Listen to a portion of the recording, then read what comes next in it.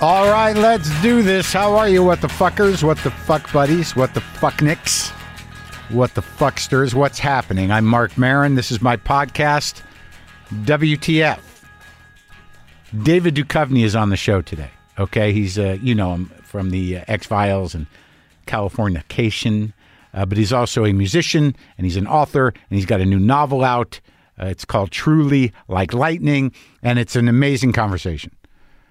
If you listen regularly, you'll find, and I know this just because I'm doing it, that a lot of the interviews during the plague have been thorough and good and connected in a way that is surprising and actually, in some cases, deeper and better than had I done them person to person live here in the garage, which is, believe me, when we chose to start doing Zoom because we had no choice like everybody else, or figuring out some platform to make this work, it was a big deal because we have really stood by this in-person interview thing since the beginning of the show.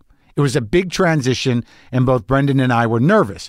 But oddly, what's happened is we've gotten a lot of guests that we probably wouldn't have gotten before, and I couldn't quite figure out why some of these things were going so well, or that they were more interesting and connected and deeper in a way. There's a lot of things that aren't happening. There's a lot of defenses already down. There's a couple of things happening.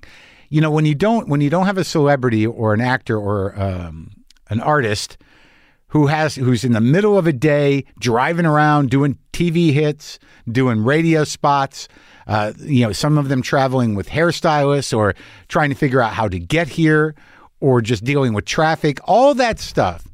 You know, what has to shed when they get in here on the mic and see, whose house is this, what's going on?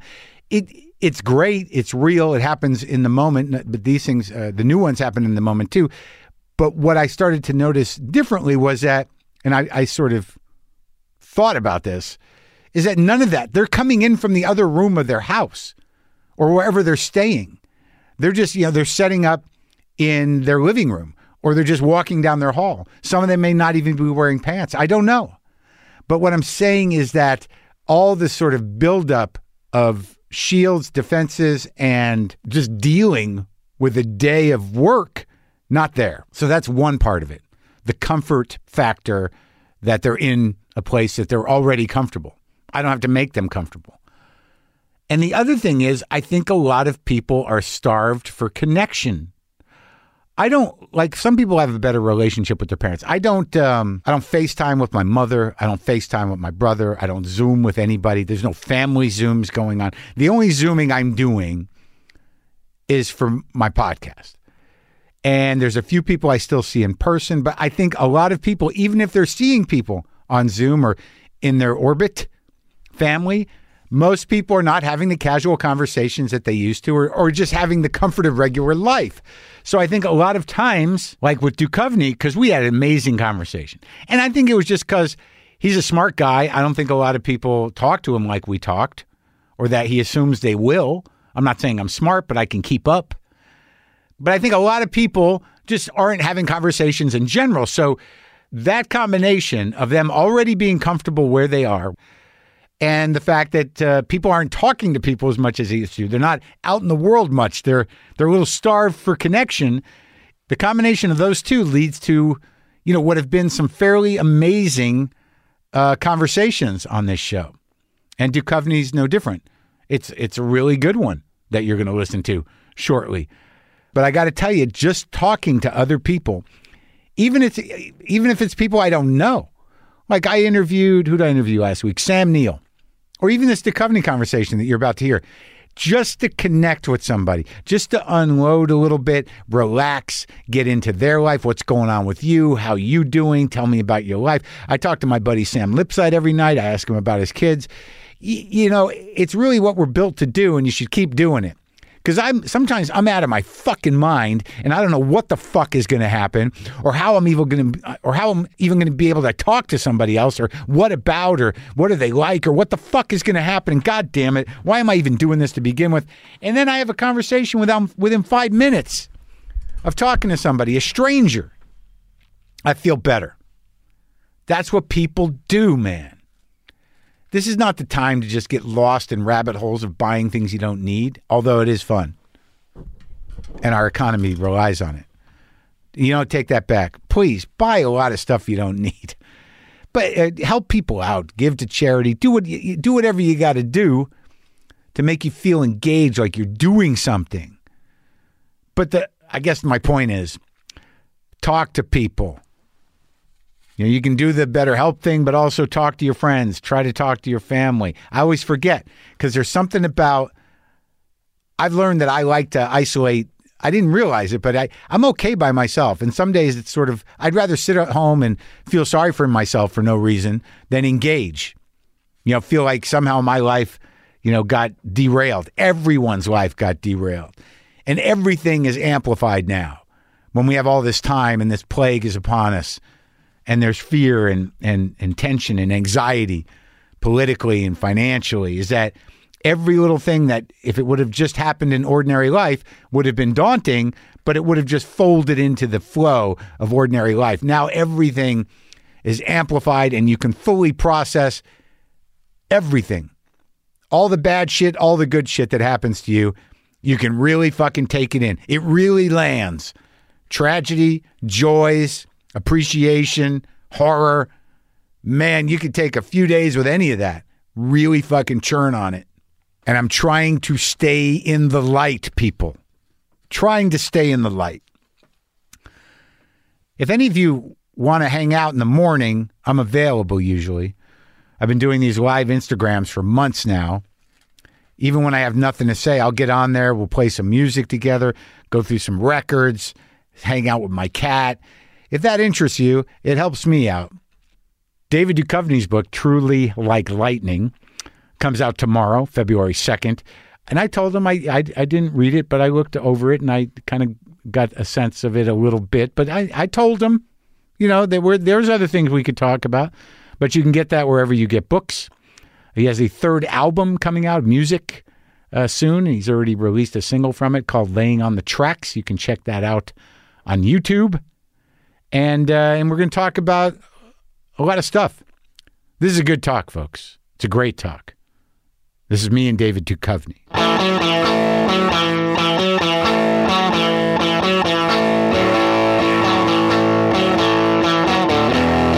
Where are you at, David?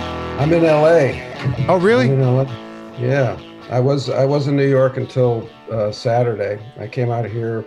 I'm going to shoot a couple things all over the world, which is crazy. Have you done any shooting in the plague? Yeah, I did a reshoot about 4 or 5 days on a movie, and it was odd. You know, as you know, you want kind of a loose feeling on set, kind of a creative feeling. You know, you just have to get used to this kind of stilted, masked. Mask on, mask off. I know I shot a movie for 12 days, and it's definitely bizarre. Screws your hair up, you know. It's not good for an actor. No, hair, face, you know, you got the mask on the whole time. Yeah. And then like right before you talk, you take it off. Yeah. Were you able to focus? Yeah, I was. In fact, it created more of a special space for just that moment of performance. Yeah. I'm not saying I prefer it by any stretch, but certainly, you know, you just felt like, okay, there's this little magic circle here. We're just going to do what we need to do and, you know, do what we can do. It's a lot of squirting and wiping going on everywhere. Never enough squirting and wiping.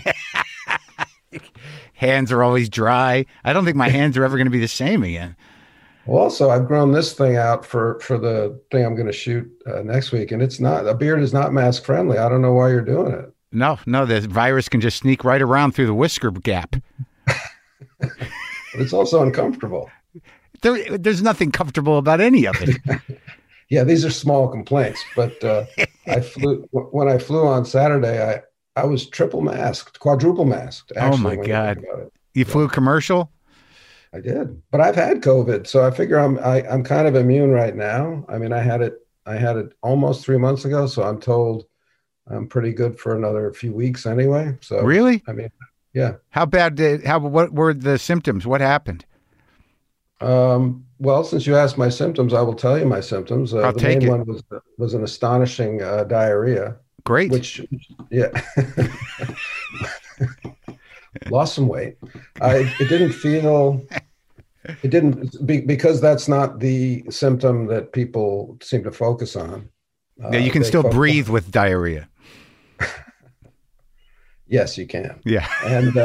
And no, I just didn't think I had it. I Right. thought, oh, I've got food poisoning. Right. So a couple of days went by, and I thought, okay, food poisoning is usually done in a day. So then I got tested, and sure enough, I had it, and it wasn't that bad. I mean, it was bad, but it wasn't certainly nothing like I've heard. Yeah, it seems like it's a unique experience for everybody who gets it. And like my uncle and my aunt who are in their 70s, they got it. He was tired for a week and couldn't really do anything. She had a head cold and it was over. Right. You had Right. I have not talked to the diarrhea people. You're one of the diarrhea people. That's actually how we like to be known. Yeah, the COVID diarrhea crew. I've started a support group. Did but like fevers, breathing, all that okay? Taste, sense of taste? Taste, smell, none of that went away. I had fatigue. I had a very weird kind of uh, muscle powerlessness in my legs. It just felt like the way I would describe it is, and this is completely made up. And again, remember, I'm not a doctor. Yeah. It just felt like something my body had that it had never seen before, and it was trying to throw all these symptoms at me to Yeah. alert me that something was fucked up. But they didn't like make any sense. They didn't seem connected So it in any didn't way. feel like anything you'd had before all at once. So that's an Exactly. interesting way to look at it. So it's like your body's like, well, this is new. Let's try to fight Yeah. it and just give him Well, this is new. diarrhea. Let's try to fight it. Let's alert this body here that there's Yeah. something we don't understand that's going on. So we're just going to make odd things hurt for a while and see if we can get his attention. Oh, you got like joint pain and stuff? Well, just that powerlessness in the legs, just that weird feeling of not having my legs underneath me. Wow. Well, Yeah. you got lucky, it sounds like. I did. I got lucky. Did you have any visions? Did you have any moments of like, oh, fuck, this is it? I guess I was maybe a little afraid at first, just Yeah. because I didn't know what the intensity was going to be. Yeah. I was more focused. I had seen my kids, I'd seen my daughter, I'd seen my son, and my daughter has pre-existing lung conditions. So I was just terrified that I had infected them. Hmm. And once that passed, which was like 5 or 6 days into mine, Yeah. I was really just focusing on that in the beginning. So by then it was kind of over for me. Were you able to track it? Like where you got it? Not that it matters. But I wasn't. you were in New York though, right? Find the guy. Find Yeah. the guy. You Yeah. sneeze. You fuck. Um, Now you'll pay. no, it was weird because I'm really careful. I was in New York. I hadn't traveled, so I got it in New York, and Yeah. maybe a cab, maybe an Uber. Yeah. But Yeah. really no Huh. like event. That's the scariest thing to me is like I'm doing N95 mask. I go out with a plastic shield. I do. Yes. It's like, and now I've gotten this far without Yeah. getting it. Now the vaccines are in truck somewhere. And I just have this horrible fear of like, if I get it in the next couple months, I'm going to be, are you fucking kidding me? So all that work, why didn't I just get it at the beginning? Exactly. Well, I can't answer that. I can't answer that Because for I you. was scared and terrified and careful, and I go this. But now there's a version out here that is highly Yes. contagious. Everyone, 1 in 3 people get the way they talk about it. Like 1 in 3 people, it's almost like we're trying to get it here. We're getting close. Yeah, we're getting that herd immunity going. Oh yeah, I don't know if that's gonna. I don't know if that just works on a county level. Well, there's also culling the herd is the problem. You got to cull the herd to get to the herd immunity. Well, that seems to be happening, and that's the sad part about the whole thing. So you're out here to work you're just doing 5 days reshoots. Is that what you said? No, I did a reshoot about 6 months ago, but I'm going to work for like 4 days on an indie, and then I'm going to work on a Netflix TV show, and then I'm actually going to go to London and shoot a movie. So I'm like chasing the COVID hotspots is what I'm Good doing. for you, man. Yeah, I mean, they probably know that you've already had it. They're like, let's hire. It's a new. Your agent's like, that's how they're pitching you now. Look, he might not be right for the part, but he's already had the COVID. So on an insurance level, this is the best choice you can make. Yeah, it used to be, when I was starting out as an actor, they would ask for like special skills on the back of your headshot. And I'd always lie and put like horse riding, juggling, fencing, rock climbing. I didn't do any of that shit. But now I'll just put had COVID. I'm good to go. I'm set. Yeah. Do you have a place out here? Yeah, I do. I do. That's nice. I love LA, actually. You do, right? Yeah. Yeah. I guess it's like it can't. This whole. I mean, I'm kind of delusional, or not delusional. I'm just so detached now. It's hard to remember what things used to be like. I can't imagine what New York is like. It's just like this weird ghost town, right? Well, it's not quite a ghost town, because I think at this point in the pandemic, people they're fed up and frustrated and bored, and they're kind of inching back into their normal ways of moving around. So it's definitely quieter. Obviously there's no restaurant activity or anything like that. But people are out. Yeah, people are out. People are definitely out. Out here in LA, it seems like people give zero fucks. I mean, you go places, it's like there's traffic again. I don't know what everyone's doing. I go hiking out here and try to dodge the maskless Armenians. Let's not single out an ethnic group. I'm sorry. The maskless people in my neighborhood, which has a high Armenian population. I think that it's just human nature. It's been almost a year, right? I know. Just, yeah. People are ready to die. They're ready to die. Unfortunately, I think so. But people can't be vigilant this long. It's just not in our nature to stay on guard for that long. I think we're built to be on guard for short spurts. Yeah, and we enjoy entertainment and eating out. I mean, that's the problem. Well, there's that too. So I've got the book. I looked at the book. I couldn't read the whole book. You just looked at it. You held it in your hands and you looked at it. No, I read some things. Yeah, truly like lightning. Now, when you start a novel, because I don't know how many people know you as a novelist, and I don't know how many people know you as a musician, and I don't know how 5, but I know people know you as the guy on the X-Files. Most. And in Californication and whatever, but this is your 4th novel. Yeah. So you're a busy guy. You don't stop doing shit. No. And when you write a book about a guy who's what was the beginning of this book? The guy's a Mormon. So were you obsessed with Mormonism and then decided I want to learn more about that and I'm going to set my guy there? Not at all. The beginnings of this story are from 20 years ago, actually, when I was doing the X-Files. I had written an episode that was kind of based on a guy named, not based on, but had used this guy named Marc Hoffman as an inspiration. And Marc Hoffman was a Mormon forger and a murderer and a bomber. Actually, he ended up being. He's in prison now, and he forged Joseph Smith's letters. Oh, I kind of remember this. When was it? Yeah. Like in the late 90s. Right. Right. So I was kind of captivated by this story because Hoffman, the brilliant thing he did was there are rumored writings of Joseph Smith, as you can imagine. Not a lot survives, but there are rumors of like writings that deal with fringe beliefs and sure. Things.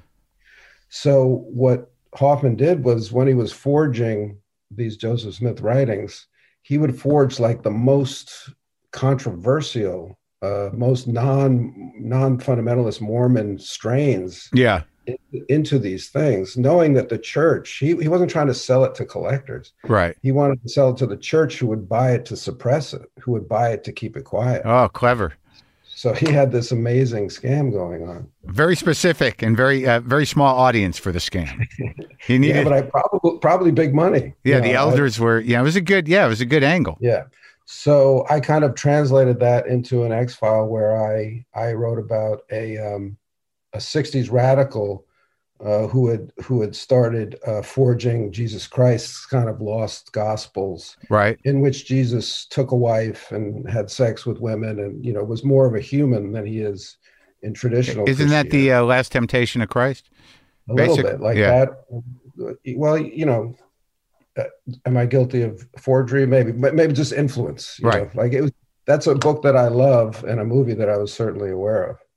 And so I wrote this X-File that was kind of based on this guy who believed he became Jesus. But that was the thing about Hoffman, is when he wrote as Joseph Smith, he believed that he was Joseph Smith. So he didn't think they were actually forgeries in the end. And also, if you think about the credibility of Joseph Smith, I mean, whoever decides to believe what he wrote about the golden plates and where the underpants, whatever those are, I mean, it seems like it seems like Joseph Smith, of all people, would be flattered that Hoffman took it upon himself to create some more bullshit in his name. Right. So I had all these strains in my mind from that time. I had never addressed the Mormon aspect of it, but I kind of addressed it through a Jesus Christ aspect of it. And there was also this sentiment, or I don't know if you know anything about history of Mormonism, but in order to join statehood, Utah, which was Mormon in the late 1800s, had to not denounce, but set aside polygamy and this thing called blood atonement. Otherwise, everyday American, the Union wouldn't allow them in. So lo and behold, Brigham Young said, we don't really practice that stuff anymore. And they joined the Union. So it was polygamy and it was blood atonement. What's blood atonement? Well, that's the thing. This is how I started getting into this story, or the story started taking shape in my mind. Blood atonement is this idea that there are sins that a man can commit that are beyond the atoning blood of Christ. Now, the beauty of the Christian sacrifice is that it achieves forgiveness. It's all inclusive. Well, that's what I thought, but not in this blood atonement says, and I'm sure it's some kind of a murder, usually with the murderer's state of mind in play, intent. So there are certain kinds of murder that you have to be killed in return for. This is in the Mormon religion or in Christianity? Yes. In the Mormon religion. This is a fringe Mormon belief. It's kind of a capital punishment. So I was like, oh, wow, blood atonement is an excellent driver of a story. Blood atonement is an excellent fictional device. Either administering it or running from it. Both, or deciding, in my case, it's a father and son. The father is looking at his son thinking, do I have to, in order to save my son's soul, do I have to kill him? So I was like, wow, this is the kind of stuff that I really like thinking about and I like writing about. And I thought, if I could write a tale or a novel that was, not a religious novel at all, but around these issues, I use the word fun, because the middle of the book is kind of comedic, because you have these three kids who have been raised in Agata de Vida, which is what they called their compound in the desert, haven't seen any other humans their whole life. They basically lived in this bubble. Wow. And they get taken out and put into Rancho Cucamonga High School. So the middle is this very fish out of water culture, cultural innocence trying to survive. The weirdo Mormon kids. Yeah, exactly. Right. So I don't know if that answers your question, but it's like my interest in Mormonism was then driven by my knowledge of these strains within it. I really liked the idea that, that they had pushed aside these, and not anti-American, but on, things that America couldn't handle, like polygamy or blood atonement, in order to join the Union. And then I had studied with a guy named Harold Bloom at Yale when I was a graduate student. That guy, huh?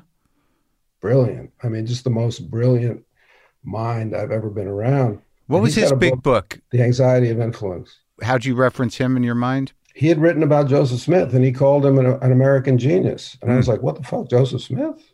One of the great hucksters.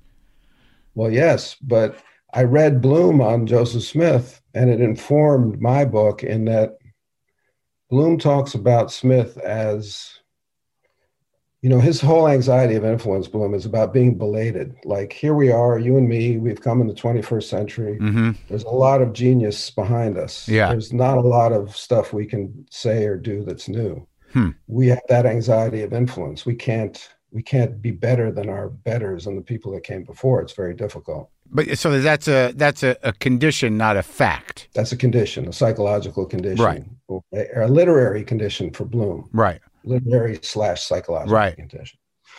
So what he says about Joseph Smith is, it's in the name. They're Latter-day Saints. Smith is taking this backwards-looking religion, Christianity, which is based on something that happened 2,000 years ago and those Right. miracles.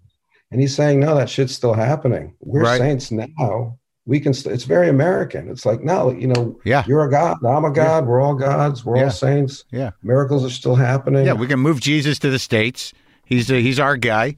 It's an American. Right. Yeah. No, I like the idea of it being an American phenomenon, but I think what you're addressing then is that the notion that even though Brigham Young said, all right, we're on board with being part of the union, but secretly we've got our own code and we've got our own laws and we've got our own way of life. It's interesting you say that because there are, I don't know if it's historical fact, but there's been heavy rumors that, I don't know if it was Smith or Brigham Young that had tried to negotiate with a foreign country while they were to move the church there. Like, yeah. I don't know, just doing negotiations, not allowing the American government to do it. Right. Well, it is, Salt Lake City is one of the only, kind of functioning theocracies in this, I would say the only one in this country. But it is that. I mean, you go to that town, you're like, we're in it. This is how this is here. That was my fear when I had like the vague cloud of this novel idea in my mind about a year ago.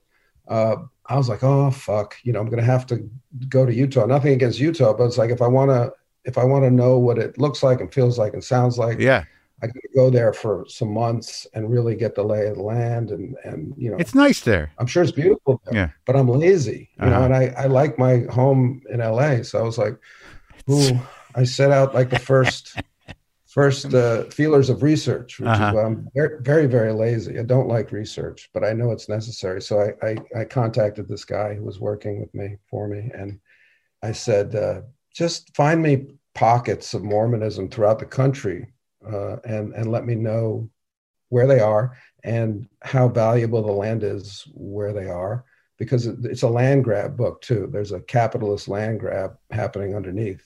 Did you go to New Mexico? I think a lot of them are down in Silver City, aren't they? Yeah. Well, I got this document back that was fascinating. So there were pockets, like real pockets of Mormonism all over the country, but they fucking founded San Bernardino. Mormons founded San Bernardino. And I was like, it's my LA novel. I'm going to write my LA novel. Thank God. I'm too lazy to go to Utah, which is an hour plane ride, but now I can just drive to San Bernardino. Yep. Well, that's interesting. So, like, I get the feeling that that this was the goal. That this is what you wanted to do. Which? Right.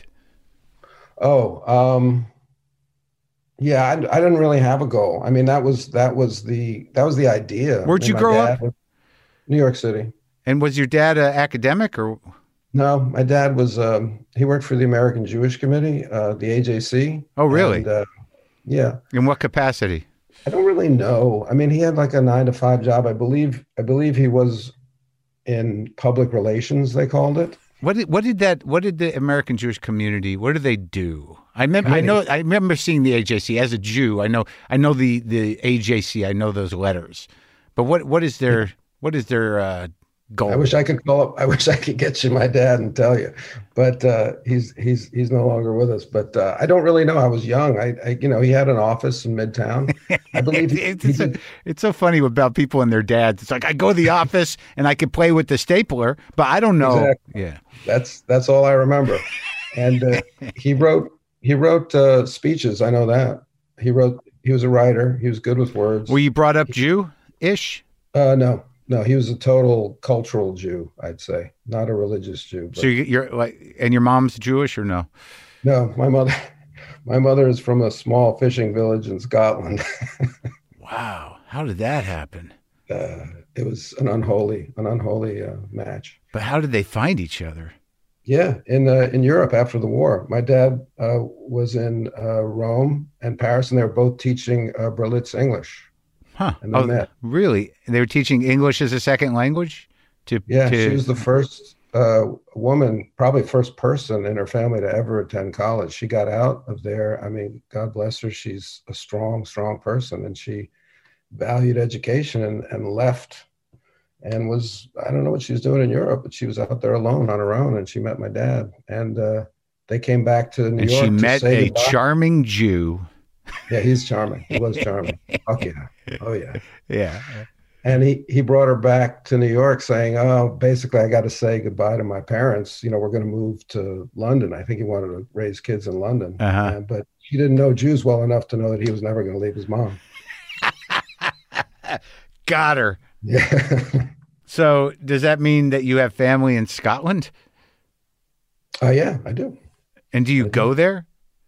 I've been to Scotland a few times. I have a kilt. I have my own tartan. I have my own tartan kilt. And so you're official? Is that what that means? That you're you could, like, if you go, you're ready to you can hang out with the fellas? I guess. I don't know. But I feel very much that mix, though. I feel very much a mix of, as I said, cultural Jew and rural Lutheran. I feel like that's my sweet spot. So you grew up in New York. Did you act as a kid, or you didn't act as a kid? No, I never.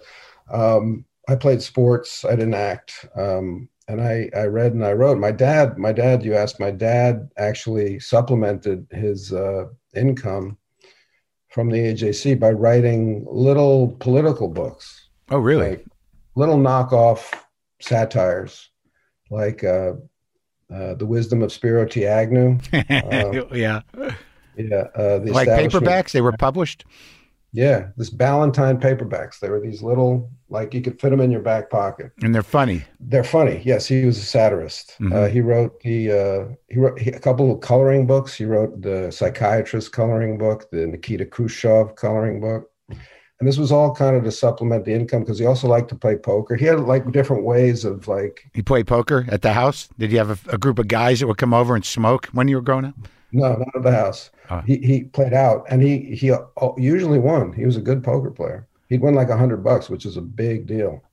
So my dad, then he wrote a play that was on Broadway in 1967 called The Trial of Lee Harvey Oswald, and it was not a comedy, as you can probably tell from the. So he wrote that after Oswald was shot, obviously, and only 4 years after. So he had the hypothesis was if Oswald hadn't been shot, this is the trial. Interesting. So I feel like I've heard of that play. Is that possible? Closed in like 3 days. Really? Why? To hear him tell it, he would say that people just weren't ready to see shots of Kennedy's head, blown up and exploded. I remember I was 7. It was the first theater experience I ever had, aside from maybe You're a Good Man, Charlie Brown, right? Which was a little lighter fare. Yeah, you don't. Yeah, they don't show Charlie's head being blown open. Not yet. Yeah. It's like when Lucy trips him and he flips up on his back, his head doesn't blow open. You're a motherfucker, Charlie Brown. Yeah. Yeah. So that kind of blew your mind. Well, it was my first experience of any kind of performance, and it's pretty radical. What year was that? So that was 67, 68? Yeah, I was 7 years old. Yeah, and my dad asked me what I thought after, and in the play, which was very, very long, as I recall, Oswald is sitting in a chair. It's a courtroom scene. He's sitting in a chair, and he doesn't say anything for the whole first act before intermission. So like he's like an hour sitting in that chair as the prosecution and the defense is talking around him. And my dad asked me, what did you think after the play? And I said, how did he not have to go to the bathroom? So that was I was perceptive about acting from the very beginning. What do you do if you have to go and you're sitting there? What do you do if you're Oswald and you still got to pee? Stuck on stage. You can't get out to pee. So, but it seems like if you ended up at Yale, so your family or you obviously put a premium on education. You must have been a pretty good student. It didn't seem, you don't seem like you were necessarily connected, so you had to do the work. Not connected at all. It was all scholarship stuff. I went to a very fancy New York high school on scholarship, and then I had a scholarship at Princeton based on need, and then I got a Mellon Fellowship to go to Yale. So pretty much all my stuff was paid for. My mom had to take out some loans to help pay for school. I took out student loans, but we did get help. Yeah.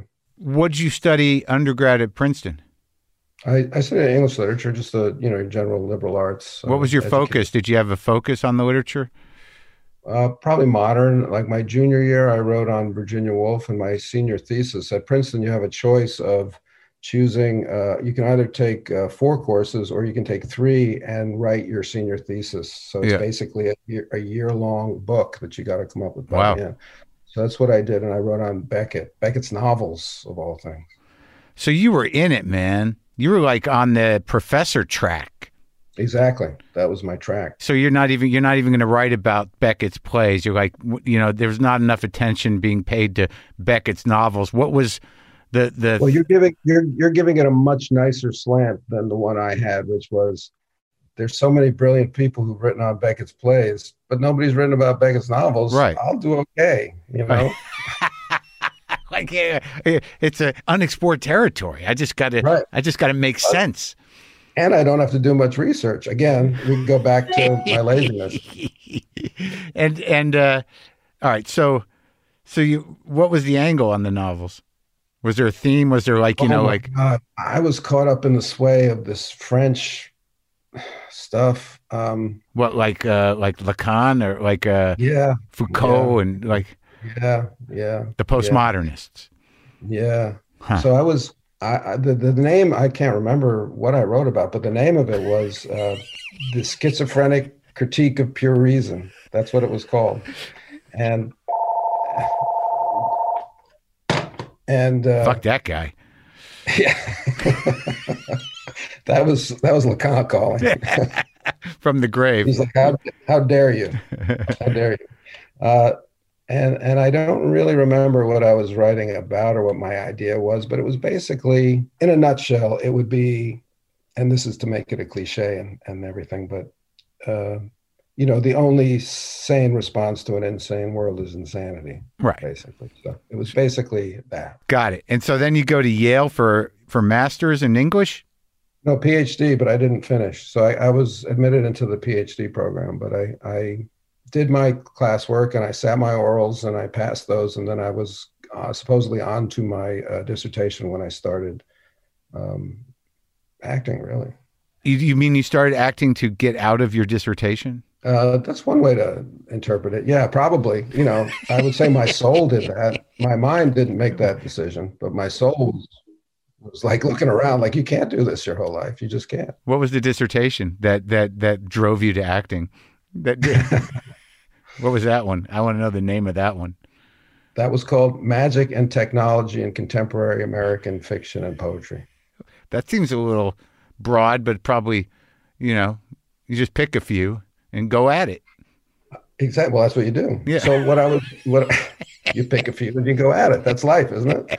So I was going to write on Pynchon, James Merrill, the poet, Robertson Davies, the Canadian author, Ishmael Reed, an African-American author, and Norman Mailer. So I had those 5 that I was going to write about. And basically the idea behind that one was that, throughout human history, there's been this notion of magic, but magic has always been like black magic and white magic. There's a sense in which there's some magic that you shouldn't do, right? Like Faustus. It's a very heavy strain. Don't conjure up the devil and ask him for a favor. Exactly, but magic also is a primitive technology. It's a way in stories, the way people made shit work, like they're flying in magic. Right. But now we have technology that does magical things. Right. But we don't discuss technology in terms of bad and good, in terms of moral and immoral. So I was saying that these writers are kind of imbuing technological fields with magical thoughts. And that they're saying, just because we can do it, they're not saying it, they're authors, but just because we can do something, right? Does that mean that we should? Those conversations are definitely happening now. I know. That was how many years ago was I thinking of writing that? God damn it. If you'd only finished it, you could be a professor now. Damn it. It'd just be a kind of weird, tenured, broke professor having this conversation with a student and sitting in your office wondering why you never pursued acting. I should have been an actor. So what was the moment where why you bail on your dissertation to act? How did that? What was the opportunity around that? How did you just all of a sudden switch tracks? Were you taking classes? Did you get a part out of nowhere? All good questions, and kind of zeroing in on the truth. I think that I was trying. I knew that I wanted to write, which is what you asked, and it's true. I knew that's what I wanted to do, and I also knew that I'd written poetry up until that point. Mostly, I hadn't really written prose. Yeah, I used to do that. I was an English major. I wrote some poetry. Again, how did you feel about that? Again, that it seems like that's the easier route. Poetry's easy. Well, it's not that it's easy. It's just like, who's going to tell you it's no good? It's just two ways to go with it. Like, either that's like people who don't really read poetry. I guess what I'm saying is that in order for poetry to be judged properly, it's a very small world. Oh, for sure. I mean, I've heard it said that poetry is wonderful because you can't make any money at it. That's why poetry is wonderful. Yeah, I still enjoy reading a few poems here and there, and because I've been going through my books. But like, you read poetry, and what makes it land, what makes it not land is you got a wide berth there. Do you know what I mean? What I'm saying is that if you were the guy that doesn't like doing research, it seems to me that it would make sense that, like, why, I can knock out a poem. You could just kind of work a poem like a math equation. You don't have to spend your entire life writing 400 pages.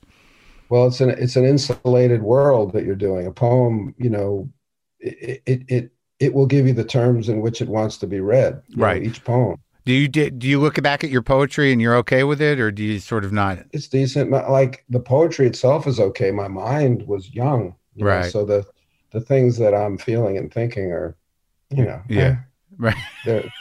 You look at that like, if only that kid knew what he was getting into. Exactly. He's got away with words, but he's got nothing to say. Yeah. So okay, so then you're a poet, and I was thinking, well, that's super lonely. Yeah.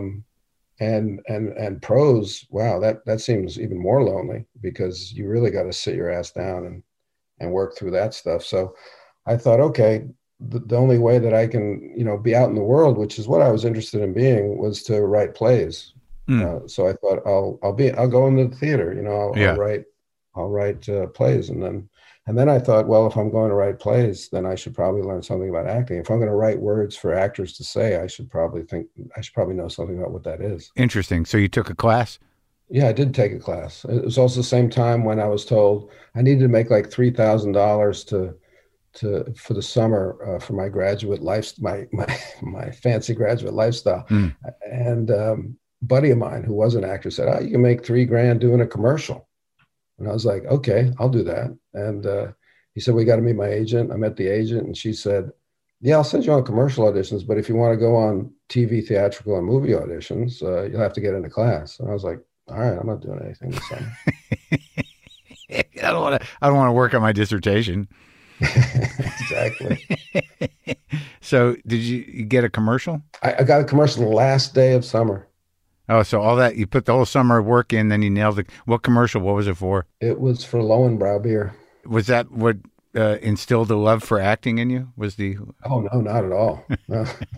I remember I kind of choked on it. Oh, yeah? I didn't have a good day. I didn't have a good day at work. Yeah. I wasn't ready for that, the pressure of that. And what did the class teach you? Was it a good class? Did you take it at Yale? I didn't take it at Yale. No. I was kind of schizophrenic at that point because I was teaching. I also had to teach at Yale while I was a graduate student. So I would come into New York and go to class. I kept that going. I would ride my bicycle to the train station in New Haven, get my bike on the train, take it to Penn Station, ride around New York, get back on and go. It was kind of it was cool graduate student kind of vibe. I found this amazing class. I say amazing because it was Strasberg technique, which is like known as the method, I guess Sure. people call it. And it was very, nothing to do with the words. My conception of what acting was when I first thought about it or began was like, oh, I got to figure out like smart ways to say these things. Right. But this was all about, what are you feeling and what's behind the words, and the words don't matter at all. Who taught it? A woman named Marcia Haufrecht. She was wonderful. These classes would just go on forever. People we'd put on these scenes. Yeah. and Marcia would stop them in the middle, and she'd make you relax Yeah. and do like sense memory stuff. Huh. So you'd watch a scene that was a 5-minute scene, but it would be 2 hours watching these people struggle through the scene. Yeah, I've been in those where there's a lot of crying involved. Yeah. A lot of crime, a Yeah. lot of blaming of the father. Yeah, I saw sure. that, a lot of blaming of the father. Yeah, that is that is the complaint of civilization at this point. Yeah, the patriarchy fucked it all up. They fucked it all up. Yeah. It's been Dad's fault since the beginning of time. Mm-hmm. That's a poem I'm working on.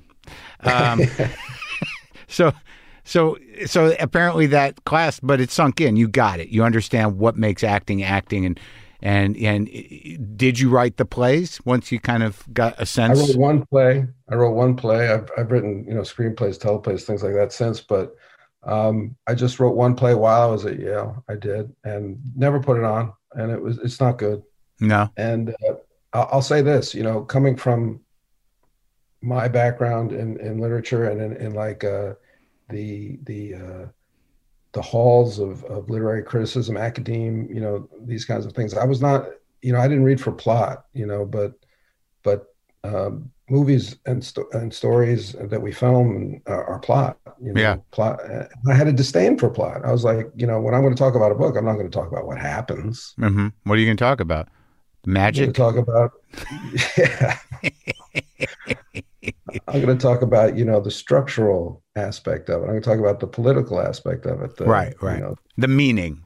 Or the meaning that the author didn't even know. Right. That's where we were at Yale at that point, blindness and insight. You write around exactly what you're blind to. And the critic who's empowered now to find out through your blindness to your own stuff, what exactly you were actually trying to say. So is this Bloom's influence? Oh, that's not Bloom. That's Paul DeMann and people that came after him. Bloom was much more of a humanist. So who are these guys, these other guys? Paul DeMann, I don't know him. What's his name? Not Diderot. Well, people at Lacan, Foucault, going back to Nietzsche. Yeah. Were you going to think, were you thinking Derrida? Yes, I was thinking Derrida. Thank you. Boom. It's fun to say, isn't it? It's a good word to say. Good word to say. I have no idea what it means. Just drop it. Yeah. Derrida. So I'll say this. Yeah. What I wanted to say was like becoming an actor, mm-hmm. especially getting the X-Files, which, it's an action show. It's a plot show. That really, I needed to be exposed to that as a writer, actually. And as an actor, I needed to see that what happens is what draws people in. It's great because you got to see it 210 times. And a couple of movies worth.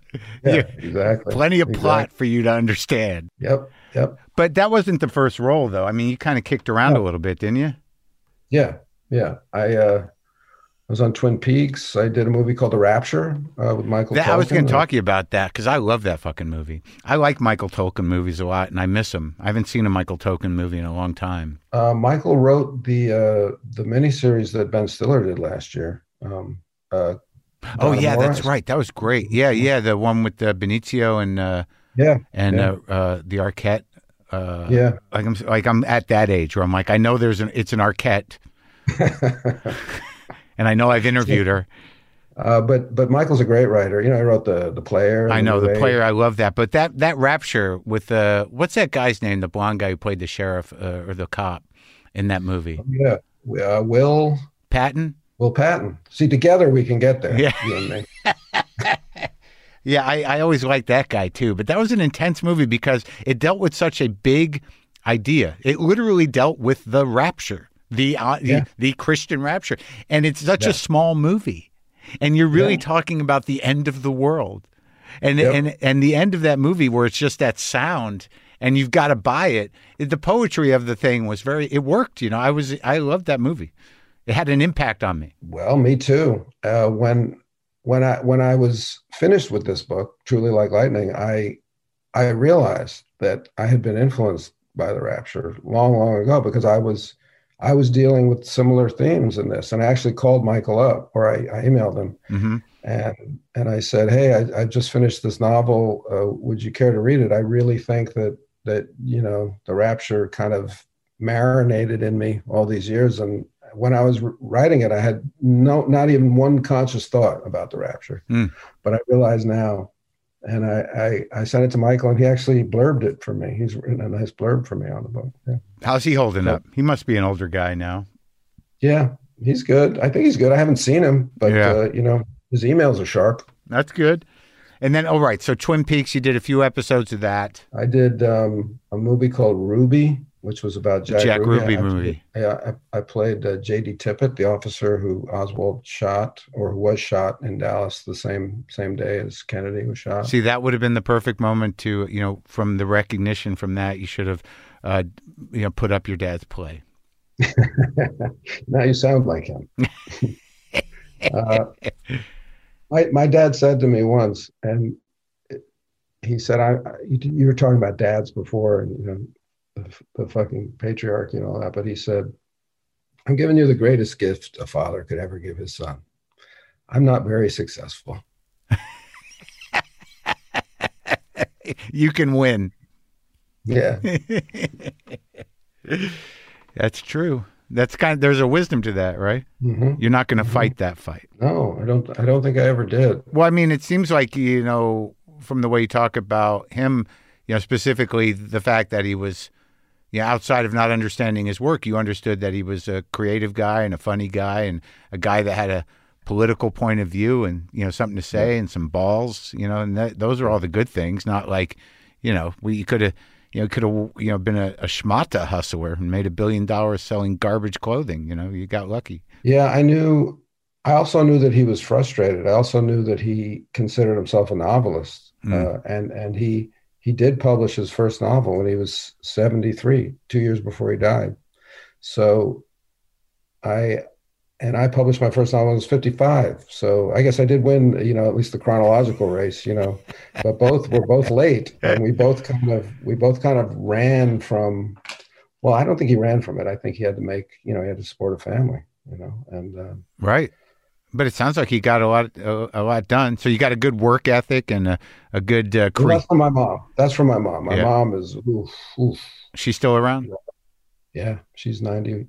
She'll be 91 in a couple of days. And she's together? Yeah, let's see. Good.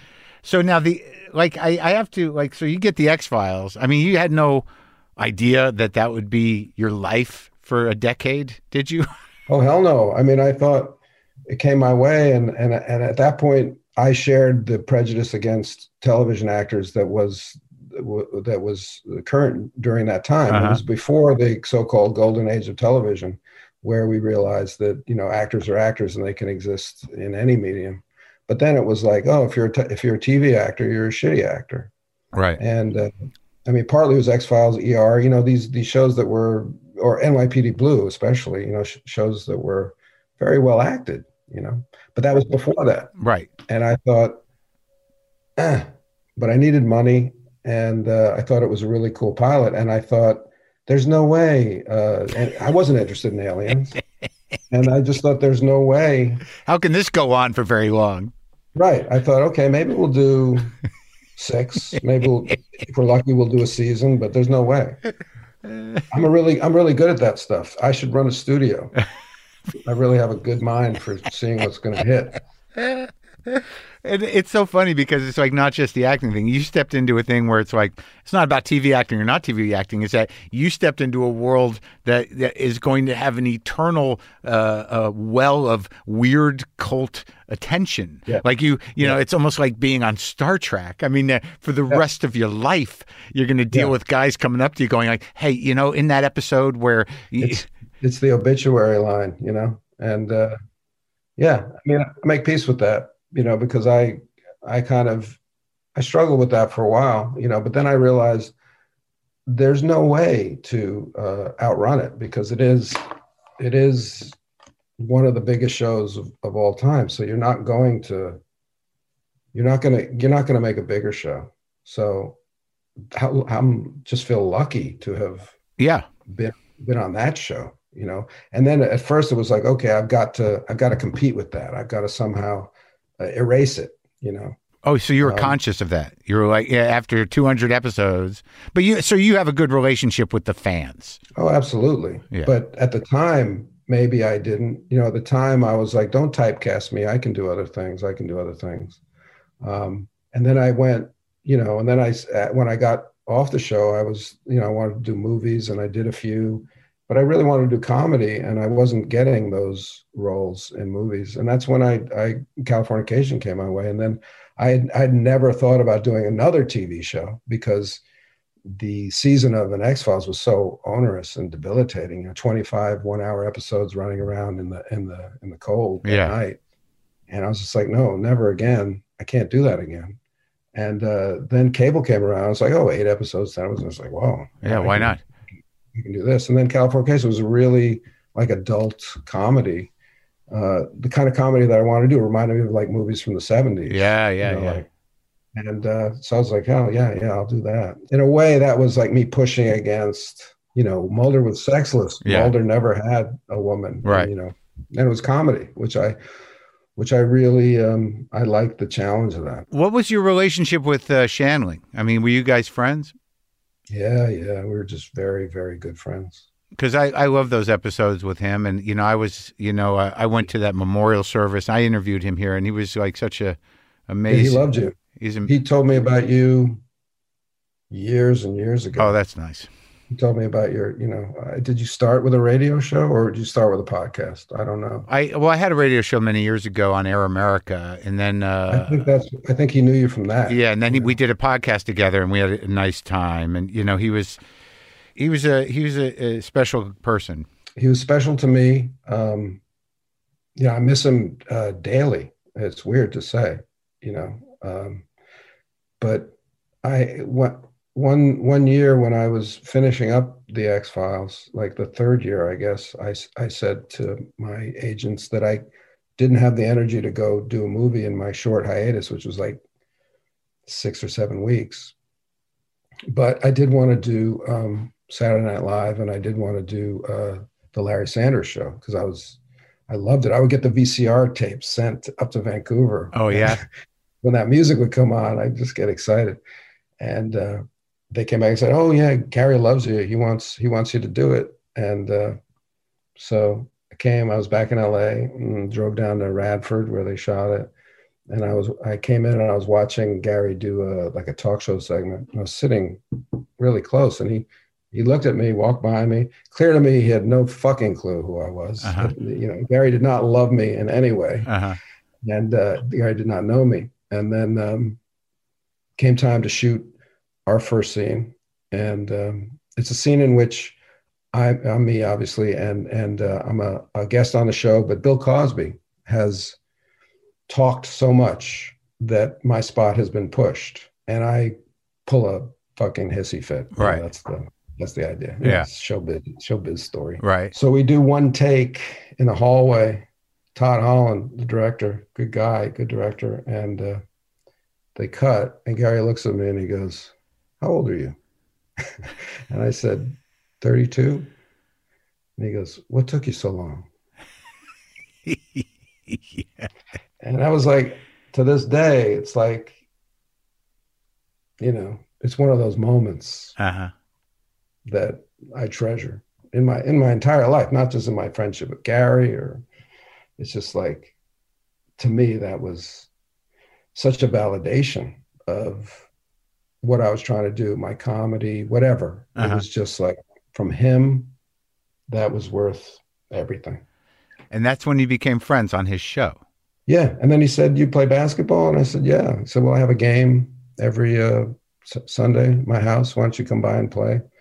And came by and played a few times. And then that's when I started talking about this coming back on and talking about like the man crush and all that stuff about where, I want to come back on and kind of have a crush on him, but it wasn't a homosexual crush. It was this. Yeah, those are funny episodes. That was a famous basketball game. You must have seen a lot of people over there. Oh, yeah. It was a very funny basketball game. Yeah, I bet. Fun. Yeah, good people. Yeah. Yeah, it's hard, man. It's hard when people go, It is. And like I said, but he's not, to me, he's not, it's weird because people do go. I was just thinking today, I rarely think about Ruth Bader Ginsburg anymore, and it's not been long that she's dead. Right. And she wasn't my friend, but she was something that I thought about, someone that I thought Well, about. how much did you think about her when she was alive? Honestly. Well, a lot for somebody that I didn't know, you Yeah. know? Yeah. And I just feel like she's gone. Yeah. And I don't feel that way about Garry. Oddly. Yeah. It took me a long time to really, fully appreciate him, because I used to see him when I was a doorman at the Comedy Store in the 80s, and I'd see him a few Oh, times. really? Yeah. But, he didn't go there that often. But it took me a long time to really sort of appreciate the uniqueness of his voice, of how he did it, and his, and certainly talking to him was one way. And then, talking to Judd, and then, posthumously, and, really sort of, and I watched Larry Sanders and everything, but, after he passed away and to see people talking about him and Kevin Nealon and and then, Love Kevin. oh God, he was so fucking funny at that memorial service. I know. I saw a recording of it. Oh my God. I mean, Yeah. but yeah, just really appreciating the way he handled life and what his struggle was. And I think Judd definitely, did He did a beautiful job with that documentary. Oh, in the book, he really kind of locked in. He really loved Garry a lot.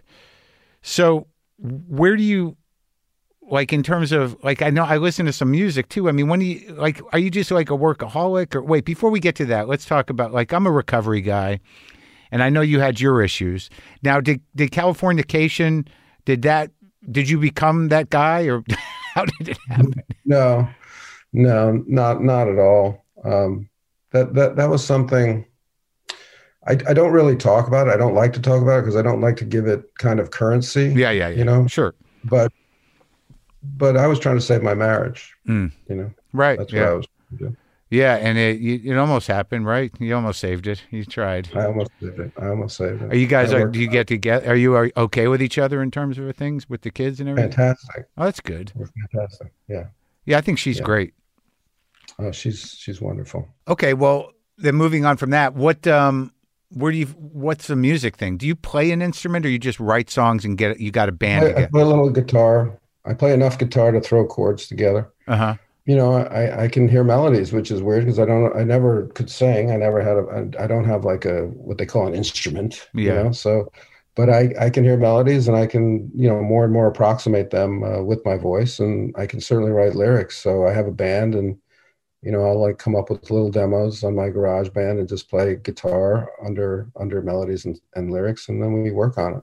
And it's just a passion project. You don't have any expectations. I never had any expectations for it. I mean, the fact that you've done you got a new record coming out. You got a novel coming out, and you got this new record coming out.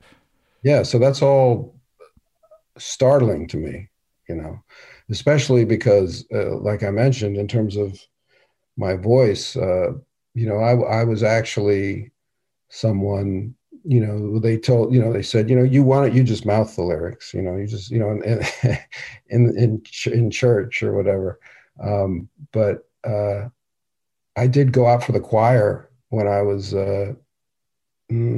probably 11 years old, because they got paid. I went to a school called Grace Church School in Manhattan. Oh, that's a famous school. Yeah. And my mom was a teacher there many, many years. And my friends, who could sing, they were in the choir, and they got paid, like a few dollars right. A month. But not only a few dollars a month forget it for me. That was all I needed. I never could imagine, what would I do with $4? Yeah. I didn't know. Yeah. I could get that album, or I could save up and get those Adidas. Right. Yeah. So I was like, yeah, I'm going to be in the choir. And not only that, but for when the money, man. Yeah, it's for the money. I don't know if you know this, but when the church pays you, yeah, you probably don't know that, being a Jew. Yeah, you don't know that when the church pays you, they cut you a big check, like a golf tournament check. It's like, oh yeah, it's only for $4, but it's the huge. Actual check, it's the size of you. Yeah, when you're. But I was like, I want one of those big checks. So I auditioned for the choir, and you have to audition in front of the whole choir, all my buddies. And the choir master sat at the piano, and he said, okay, I'm going to play a note, and I want you to sing the note after it. and I heard literally, okay, I'm going to try to sing the note after the note he plays, not sing that note, the one that comes next. That's how I heard it. So he'd be like, bum, and I'd be like, bum, and he'd be like, bum, and I'd be like, bum. And I just remember looking around the room and people were like, oh my God, like not only tone deaf, but in a really weird way. So that was my relationship to my singing voice until I started writing songs. You were misunderstood. Exactly. And what, do you have a record deal, or you just do it? You just self-produce it? Yeah, self-produce. But we've had like 3 or 4 tours. I've played like 3,000 seat places. Pretty big, big, huge venues for me. But are there a lot of people waiting for after the show so they can ask you X-File questions? Well, yeah, I mean, part of the shame of music now is, there's like the meet and greet beforehand. Sure. So there's a lot of that stuff, a lot of signing of arms and a lot of excited nerds. Well, you said it. I didn't say it. But how come, let me ask you this. So when you first started doing X-Files, and the stigma of, wanting to be a movie actor and then taking the TV gig. Double stigma, though, because also sci-fi couldn't be cheesier. So it's not just TV, sci-fi, triple stigma, it's Fox. Right. Not even a network at that point. Wow. So it's like. You put a lot of thought into self-flagellation at that point. Yeah, right. So, but what about the stigma of the actor fucking playing rock music? Yeah. Well, if I want to do it, that's not going to get in my way. I mean, if you're going to yell that at me all the time, it's going to hurt my feelings, but it's not going to stop me. Because you like doing it. And I think I'm good. I think I have something to say. I wouldn't do it if I didn't think I had something to say. Right. Yeah. So, sure, I guess that's egotistical, but I think we all need that, or else we wouldn't be sitting here on microphones talking like we're going to entertain or edify people. But I get that from you. I mean, I just from knowing you from, what certain things you do or your presence in the culture, I always thought well, that guy seems like he's okay with himself. Oh, I don't know about that, but it's like, I guess I keep on trying to express something. Right. And it's sort of it's a great thing to, I think, to realize, if you have talent and to move it around and to take all the risks you want to take with it. It's a rare thing. Not everybody has it. So why not see what you can do with it? I guess. I mean, it's like, for me, it's just, I have ideas or I have notions or I have impulses, and they take different forms at this point in my life. And I feel very almost lucky to be able to pursue them in that way. Right. But also it's, it's not like I'm just sitting around having this great time. It's hard. Yeah. It's hard. That novel, you looked at it, you pick up the weight of it. I mean, it's a big book. I mean business. Yeah, I do. I mean business. No, I can see. I want to be taken seriously. I do. I mean, that would be my weakness, probably. You want to be taken seriously. I want that book to be taken seriously. Yeah. You don't want people to go the guy from the X-Files wrote a book, I guess. That's what they're going to say. But the guy, guy from the X-Files made a record. Exactly. I'm sorry to get a laugh out of it, but yeah, I guess that is the deal that you made with the devil when I took that big check. That's right. That is the magic. That is the Faustian contract. Absolutely, that's the magic and technology right there. And I can't go back on that deal. Nor do I want to. That is the way it goes. And I just need to. In my mind, I keep on doing the work, and I hope and believe that eventually people will see that I mean business. Well, I hope so too. And I didn't not read the book out of disrespect or no desire. I just didn't make the time, but I have it, and I will. Thank you. And it was great talking to you, man. Thank you. It was nice to meet you too.